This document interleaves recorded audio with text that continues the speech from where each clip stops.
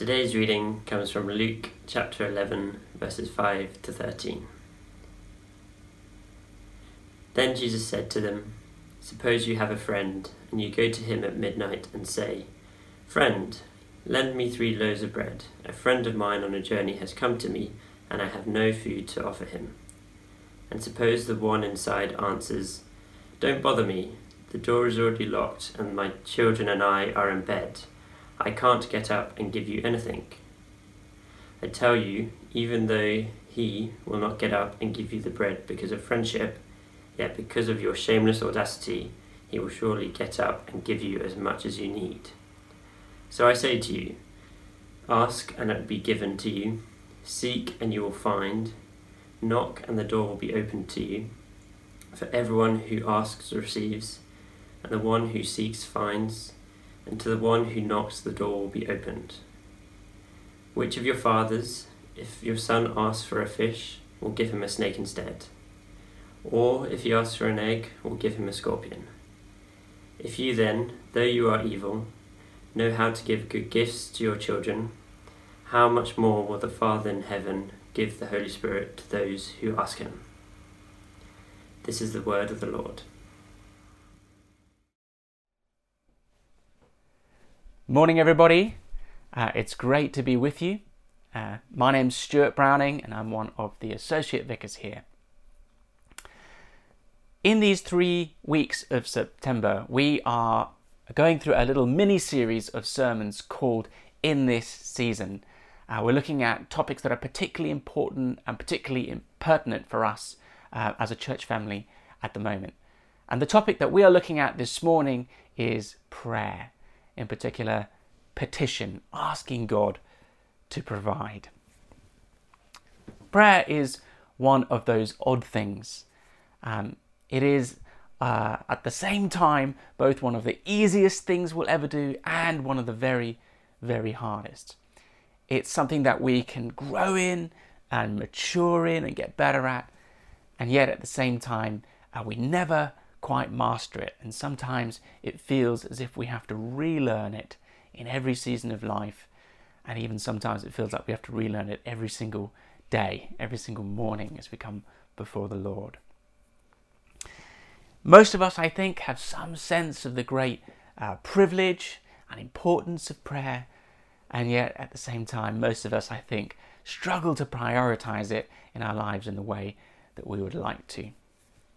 Well, I take great consolation from the fact that I think Jesus knew, he knew that we would need constant encouragement and constant motivation to be able to persist in prayer.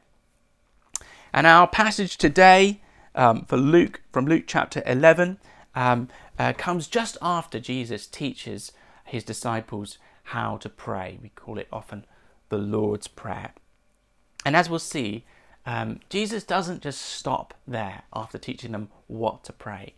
He goes on to teach them why to pray. He goes on to talk about why it's so important to continue in prayer. He knew what many of us have discovered personally, that developing a lifelong habit of persistent prayer is much harder than it first sounds. And so we're going to be looking at our passage today, and we're going to be seeing 3 things that Jesus highlights, 3 things that we need to have deep conviction about if we want to persist in prayer, and if we want to learn to be asking with audacity, as the title of this talk says. Now, prayer is always important, so it's fair to ask, why is this a word for us in season? Well, a couple of reasons I think that. The first one is, I just think that God is putting prayer on the map for us as a church at the moment. Just something the Holy Spirit is doing among us. I just keep having conversations with people about all kinds of different parts of the church, people saying that feels like God's been speaking to me about prayer. And so we just want to get on the back of that and to see what God will do among us as we press into this. The other reason why I think this is important for us is very simple. We need to be persisting and pressing into asking God to provide for us a new vicar. Rupert, who has been our vicar for the last 17 years, was installed as the new vicar of St Michael's Chester Square in London a week and a half ago, and it was a joyous occasion, and we are so grateful for him and the Charkhams over the last 17 years. But now in this new season, looking forward for us, it is one of the most important things for us that God brings to us a godly leader, someone who is God-fearing, evangelical, spirit-filled, a man or woman who God has called to lead this place and who has God's vision for us and for this family. And we can't be complacent about that. We need to be praying about that. We need to be pressing in and asking God to call the person that he wants to lead us here. So I hope that as we look at these three convictions that Jesus highlights about why we should pray, how we should pray, I hope it will help us in our general prayer life as we pray for other things. But I'm also calling us into a new season of prayer and praying specifically for God to bring us a new vicar. So before we dive in, why don't we pray to start? That seems appropriate, doesn't it? Lord Jesus, I thank you that you did teach your disciples to pray, and not only what to pray, but you taught them why. Lord, you spoke to them about the things they need to know to persist in prayer. And we want to be a praying people too. And so as we look at this passage this morning, will you speak to us, encourage us, help us, that we would be praying people. Amen. Amen. So grab the passage if you haven't got it up on a phone or in front of you in a Bible. So after Jesus, as I said, teaches his disciples what to pray in the form of the Lord's Prayer, he follows this with a little parable. He tells them a little story about a man who goes late at night to hammer on the door of his friend's house. And in this story, we find three things we need to take to heart if we're going to persist in prayer. The first one is this: we need to be convicted of our need. We need to be convicted of our need. The man in Jesus' story knew his need. He had urgency to ask because he understood what he lacked. I think it can be hard for us to identify with this man in the story and how desperate he is. After all, for many of us, if there isn't a loaf of bread in the house, there is often lots of other kind of carbs, whether it be dried pasta or some leftover couscous or half a bag of rice or something like that. So it might be hard for some of us to connect with the desperation of this man about not having any bread. So I've been thinking is there a parallel that might help us understand some of this man's desperation and urgency? So I want you to imagine with me for a moment. Imagine your girlfriend or your boyfriend, their parents are coming to town to visit. You've been dating for 6 months now. It's been going really, really well. And that big day comes when the parents are coming to visit. And if you're honest, you're a little bit terrified and you really, really want to make a good impression. And so the day is approaching and it's coming up. And then, horror of horrors, at the last minute, they found out that their Airbnb booking has been cancelled. And so there's a discussion, and it's agreed that they will come and stay at your house. At your house, your girlfriend or boyfriend's little flat is tiny, no spare room. You have got a spare room. It's decided. Then the day comes. The evening comes. They come down, and you have a wonderful evening. It seems to go really well. Have a great meal out, and then it draws to the end of the evening. And you and them head back to your house, and it seems fine. They've gone to their room, They're in bed, they're settling down for the night, and you just breathe a sigh of relief. It's gone really well, that's fantastic. And then you see something that makes your stomach curdle. Then you see something that just makes your blood go cold. You are totally out of loo paper. You are totally out of loo paper. Now here's my question for you. What lengths would you go to? What lengths would you go to? How far would you go to procure one roll of loo paper before 8 a.m. the next morning when the parents get up and head to the bathroom? How far would you drive? How long would you hammer on a friend's door? How much would you pay for just one roll of loo, even half a roll of loo paper, to try and save some face and embarrassment? Perhaps this is all a little bit too close to the bone after the recent shortages. The first thing that we have to notice in this passage is that this man was desperate. And that is what drives his asking. And the thing is that just like getting up in the middle of the night and hammering on the door, prayer is often inconvenient, time-consuming, emotion-draining, sometimes even embarrassing. And the truth is that we probably won't ever be more than fair-weather prayers. And we certainly won't persist in prayer if we don't know our need. If we don't know our need. If I'm honest, and you'll have to forgive me for saying this, but one of the reasons I think some of us pray so little, and I include myself in this at times, is simply because we're too comfortable. On the one hand, we feel that most of our day-to-day material needs are met, and we don't feel desperate about those.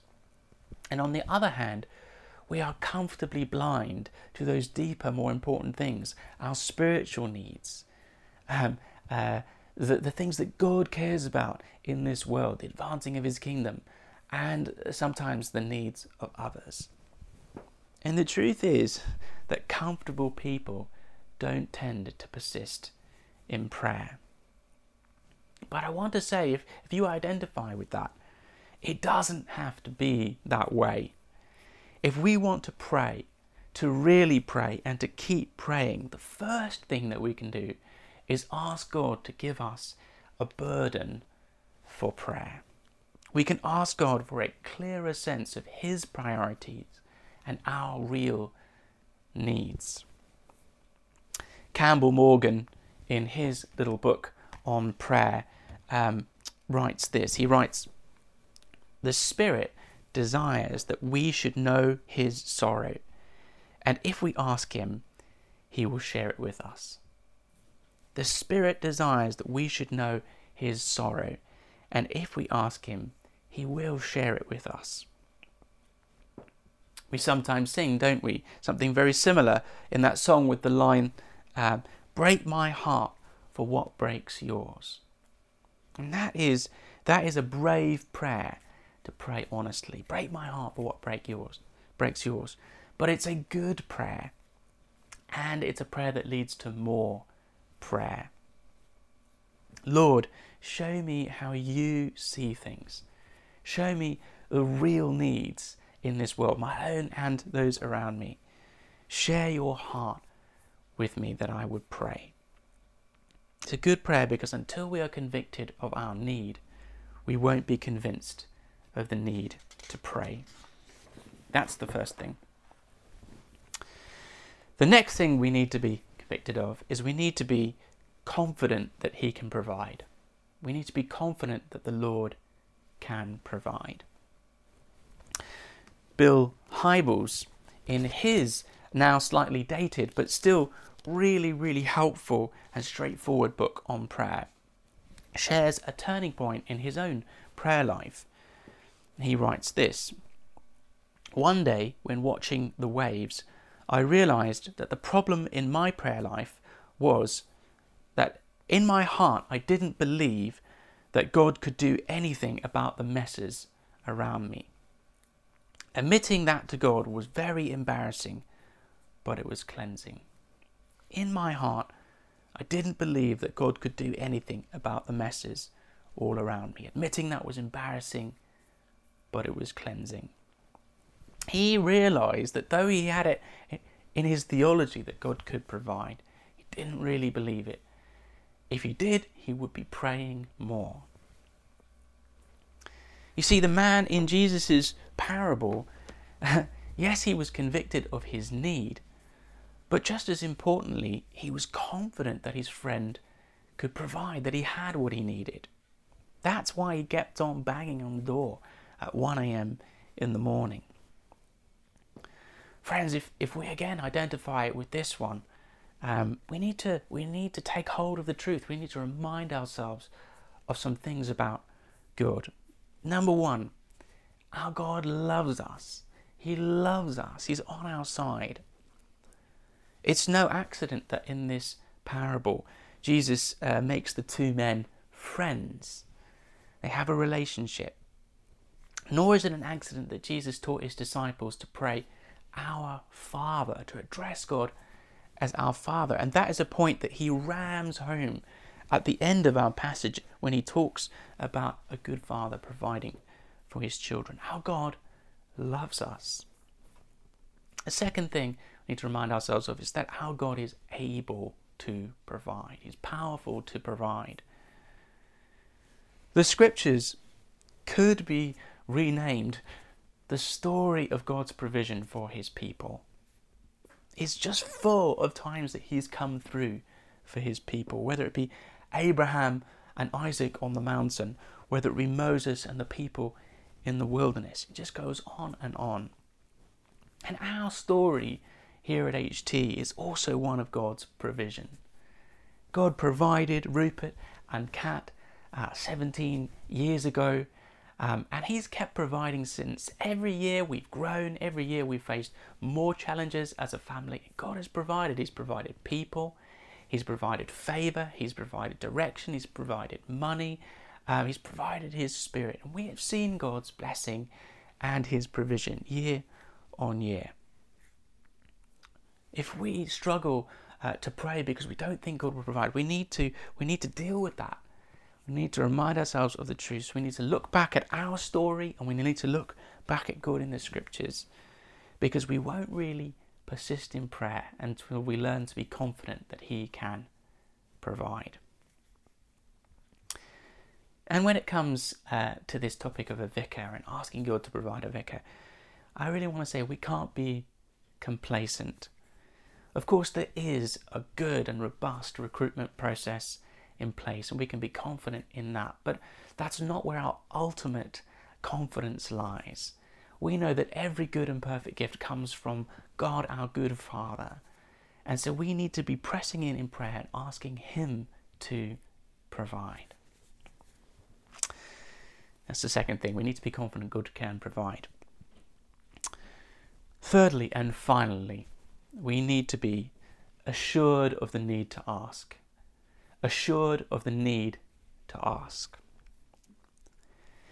In the end, the man in bed doesn't get up primarily because he's moved by the plight of his friend, or even primarily because of their friendship, but mainly because the man won't stop hammering on the door.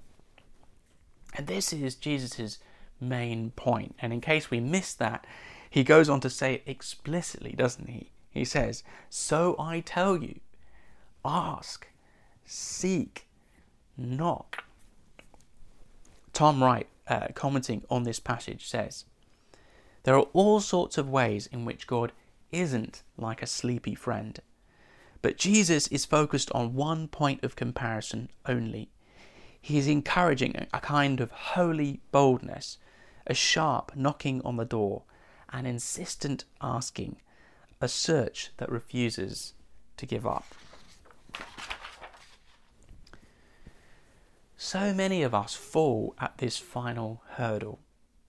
It's not enough to have a deep conviction of our need or of needs in the world around us. It's not enough that we are confident in our hearts that God can provide. Jesus tells us that we need to add to these things actual asking and keeping on asking. The Apostle James puts it in his rather characteristically blunt way.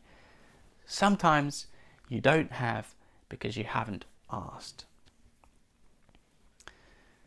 I don't know why God places such an emphasis on asking, but he does. When it comes to faith, prayer is not so much when it comes to prayer, faith is not so much a feeling as an act. It's the act of asking and continuing to ask. And here's what we need to know in our hearts. Some things will not happen. Some circumstances will not be changed. Some people might not be saved if we do not ask. Yes, God doesn't need our prayers. He's not paralyzed without them. Yes, God knows what we need before we ask. Yes, he's completely free to do what he wants. And yet he has told us, that he waits. He waits for our prayers. And he hears and he responds and he acts when his people call on his name in faith. Karl Barth, the theologian, writes this: God does not act in the same way whether we pray or not. Prayer exerts an influence on God's action. Our God listens when we ask. I believe that God is calling us to press into prayer as individuals and as a church in this season. And I want to encourage us to go away and think about how we can do this. And I want to end by suggesting a few really practical ways that we could take this challenge up if we feel God's been speaking to us on this topic this morning. First of all, if you would like to grow in your own personal prayer life, there's a few suggestions. First of all, get in contact. We can really help each other with this. It's always helpful to hear from other people tips, ways to learn and grow in prayer. If you'd like to chat to me or Ollie or Yana or a home group leader, just go for it. Just ask to chat. It's one of my favourite conversations to have. Number two, there's always good books to recommend. If you get in contact with me, I can recommend you a whole bunch of books that might be helpful depending on what you're looking for. So you could read a book to start with. A third thing I want to offer is that I have recorded another talk to go alongside this talk on how very practically to use the Lord's Prayer as a pattern for prayer. Over the years, I've talked many people through this. This is how I pray in the morning. Many years ago, I wrote this down and I've broken the Lord's Prayer into 9 parts. It's a really practical guide. If you pray for 3 minutes on each part, that gets you to half an hour. And it's just a great and wholesome way to pray. Sometimes it's really helpful to just have these directions when you don't know what to pray. So I've recorded a little talk to walk you through that. If you'd find that helpful, you can also find this resource as well. And there's a Spotify playlist to have music, worship music alongside that if you'd like. So if you'd find that helpful, you can find the link to that video in the YouTube video description below and on the website, or you can get in contact with me. So that's a few ways you might grow in your own personal prayer life. The other thing we can do is we can pray with others. And there's a number of ways we can do that. First of all, I'd like to encourage you, if this is on your heart, why not think about joining our Wednesday evening prayer meeting? This prayer meeting has been a massive highlight of the last 6 months. It's on Zoom on Wednesday evening. Ollie Benyon, our associate vicar, other associate vicar, leads that, and it's been great. And you can find more details online and sign up there if you want. But also, we can just find a friend to pray with. Maybe this is something you've done in the past and you've just fallen out of the habit of it, but sometimes it's just good to have 1 or 2 other people to pray with once a week, once a fortnight, and especially if we're finding it hard to persist in praying for one thing in particular, we can pray with them and be persistent with them, and they can keep us accountable, and that's a great way to keep going in prayer.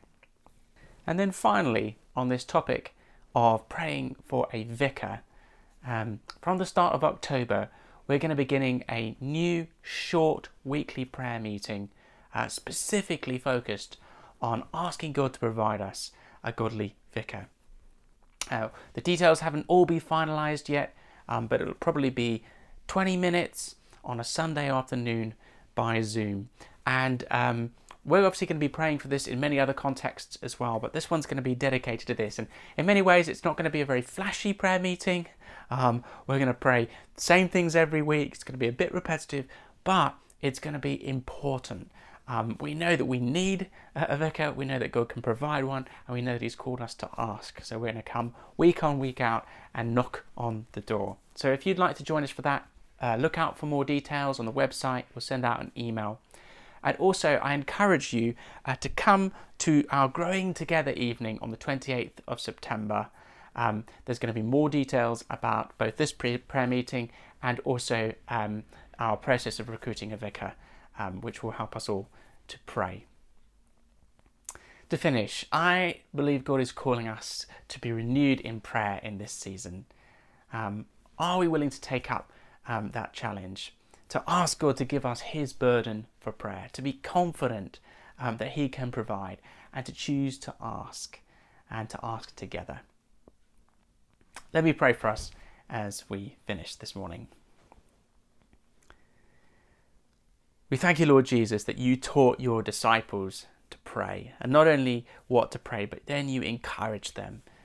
And as we've heard this morning, we pray that we would be encouraged. Would you be speaking to us? We pray that you would teach us to be people persistent in prayer. And as we do, we would see your amazing provision for us as individuals and as a family. Teach us, we pray, to pray, we pray. Amen. Amen. Wonderful. Well, I'm going to finish there. And in a moment, Rob and Anna MacDonald are going to lead us in prayer.